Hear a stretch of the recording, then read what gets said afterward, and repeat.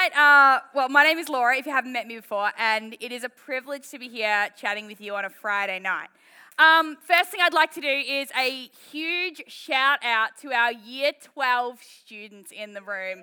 Woo!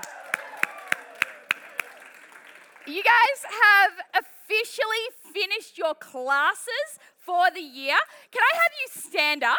Stand up. Stand up. Woo! Friends, woo!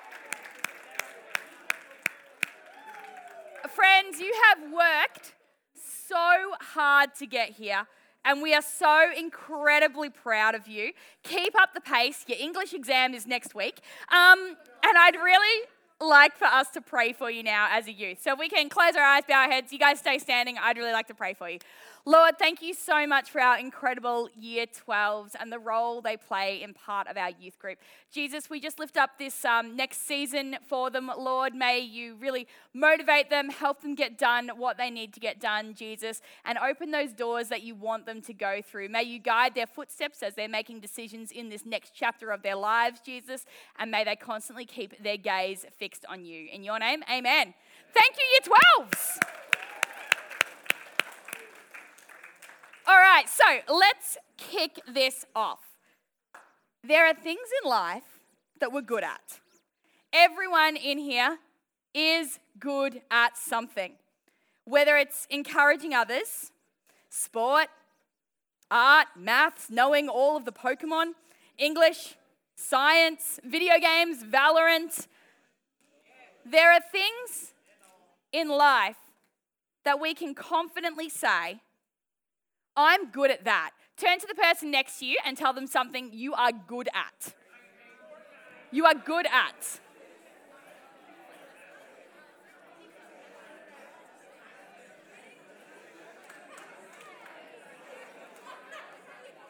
All right, let's bring it back. Let's bring it back in. Thanks, friends. I hope you are all able to share something that you feel you're pretty good at.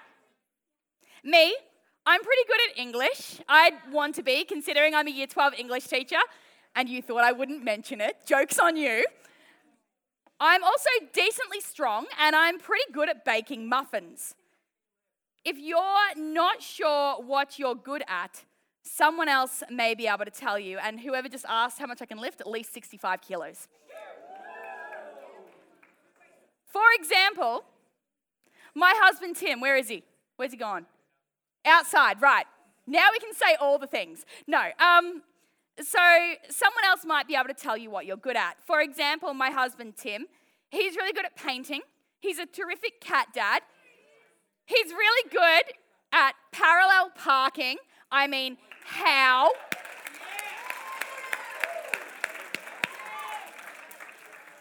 And also, guys, if you're lucky enough, he makes the best nachos. So there you go. So when we think of things we're good at, it's great. It gives us warm fuzzies, it encourages us, and it reminds us that we can do the things, which is pretty cool. But as much as I'd like to be, I'm not up here to talk to you about the warm fuzzies and the things that you're good at. What I'd like to talk to us about is what we're not good at and owning this. Oh, it got much quieter. No one really wants to talk about what they're not good at, what they find tricky or difficult.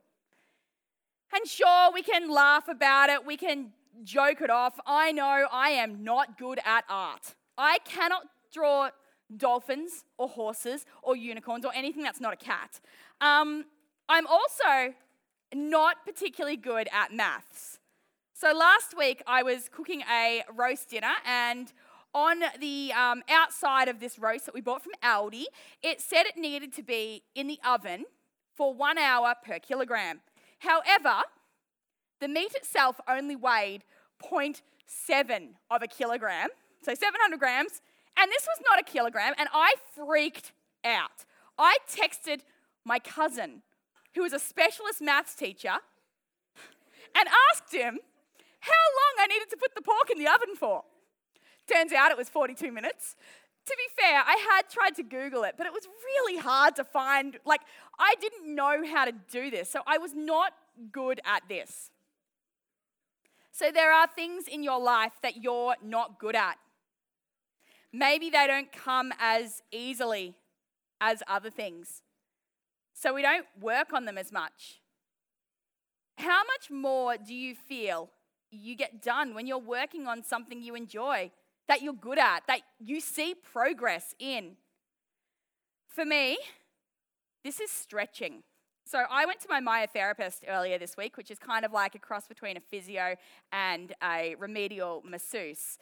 And she had some very serious words to tell me about how I needed to incorporate stretching into my workout routine. And I know this sounds ridiculous, but outside of my school life, I'm actually a dancer. It's what I do for fitness, it's what I do for fun, and I compete. And for me, strength training has actually been a huge part of this. And I love it. For those of you who were here at our face down camp, I will happily do crunches, burpees, push-ups, and drive you all into the ground. But I'll get up at 5:30 in the morning to train, to get my cardio in, and I work really hard at this. But stretching? No. And as a result, my flexibility is rubbish. And it actually holds me back from doing some of the things I'd like to be able to do. I struggle to find the motivation. And then I start telling myself things like, oh, it's boring, I don't want to stretch, or I'd rather be strong. Maybe I'm just not meant to be flexible. And I really should be looking in the mirror as I'm telling you guys this because I need to hear it. These are excuses for not working on something that I'm not good at. These excuses that I'm making are holding me back from where I'd like to be. I know that realistically, I'll never be the most flexible person in the room, but that doesn't mean that working on it won't make a difference in my life. So I want to take this idea outside of fitness and look at it in another area of our life. Maybe something you're not great at is a particular subject at school. You might never be the best maths, English, or science student, but you can be better off than where you are right now. And believe it or not, this is going to make a difference later in life. Whether it's knowing how long to cook a roast for without having to text your cousin, or reading and understanding documents and other contracts that you'll be required to look at. I want to take this even further. Maybe something you're not good at is sticking to what you say you'll do. You promise to do something or be somewhere, and somehow time gets away from you, and what you said would happen doesn't. Or maybe you're not good at encouraging others. Sure, you might have a super sharp comeback and the wittiest comment for every situation, but genuine, heartfelt encouragement doesn't come easily to you. Or maybe it's reaching out to friends. Maybe something you're not good at is texting your friends and organizing a time to catch up, or just letting them know that you're thinking of them. And it's really easy. At this point, it is easy to say, I'm not good at maths or science or English, or I'm just a bad friend, or oh, I'm a terrible person. And really, friends, it's super easy to say these things and just shrug. And it's easy because it's a cop-out. And for those of you who don't know what a cop-out means, it means to avoid doing something that you should do. Hooray, new vocab. All right. I want to challenge you tonight and say that attitude is not enough. While it's definitely a start to identify these areas in our lives that we're not good at, it's not enough to own them. We need to be willing to work on these areas. We need to be willing to work at it, knowing that it's not going to be easy, knowing that it is going to be tough, and also knowing that no matter how hard you work at it, you might not be the best at it in the room. Working at something that we are already good at is called a hobby or a passion. Working at something we know that we are not good at or need improvement in, this is called discipline, friends. And I'd like to bring you something from the Bible to really reinforce this idea. So here at Gateway Youth, we believe that the Bible is God's word to us. It underpins who we are, not just as a youth group or church, but it is also the core of who we are as Christians, as people. In Hebrews 12:11, it tells us that no discipline is enjoyable while it is happening. It's painful. But afterward, there will be a time of peaceful harvest of right living for those who are trained in this way. Discipline requires us to consciously choose to work on that part of ourselves that needs work.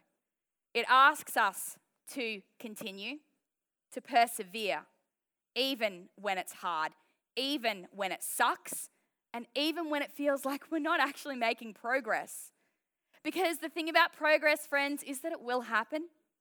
Each step you take, each moment you spend working on something hard adds up. It all counts. So this sounds pretty simple, right? We're going to identify what we're not good at, and then we're just going to get better at it. Not quite. Those of you who have ever needed to plan for anything will know what I'm talking about. You can't just cross your fingers and hope something will happen. You have to plan for it. For example, you can't just hope that you'll pass that math test that's coming up. You have to study for it. And more than that, you have to plan to study, because if you fail to plan, you plan to fail. Some of us have heard that before. Let's hear it again. If you fail to plan, then you plan to fail. You need a plan. You need to work out how to use your time, how much money to save if you're working towards a goal, but you need a plan. Tim and I are in the process of building a house, which is really exciting. Woo! But for us, this meant planning. We needed to work out how much money we needed to save each week, and we needed to stick to this plan. That took saying no to things. That took discipline. You must have a plan, and then you also need the discipline to stick to it.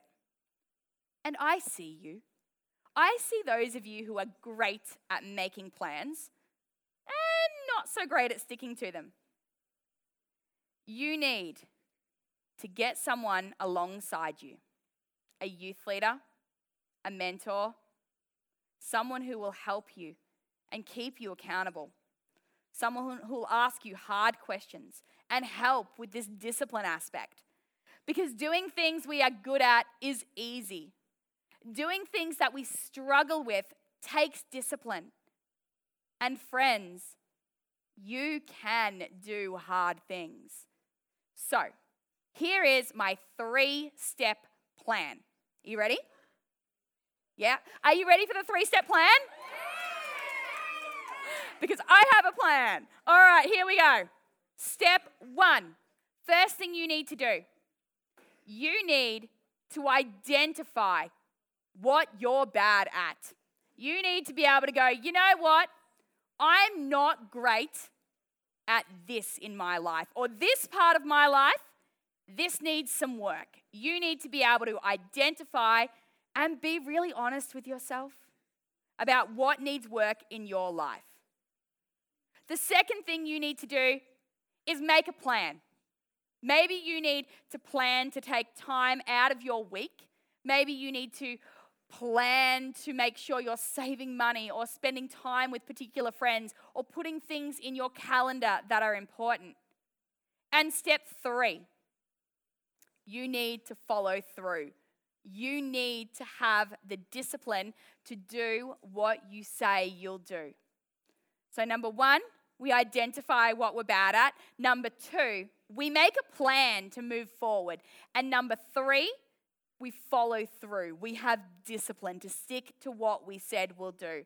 And one of the best ways to stick to what we say we'll do is to tell someone else about it. Get other people on board. If you want to make a plan to read your Bible, bring other people in with you. If your plan is, you know what, my prayer life needs some work, I need to pray more, this is somewhere I want to grow, tell someone, tell a youth leader, get people alongside you to support you. So I'd really like to pray for you guys now. So we can close our eyes and bow our heads. Lord, thank you. Thank you for creating each of us with our own unique abilities and passions. Thank you for the things we're good at, the passions that you've given us. But tonight, Lord, I'd like to pray for us in those areas that we're not so good at. The things we struggle with or the things that we avoid. Jesus, help us identify these areas in our lives that need attention. Help us embrace the hard things. We pray for hearts that are disciplined and actions that will follow through with our plans. We know that in you, in your Son, Jesus Christ, we can do all things, even the hard things. In your name, amen.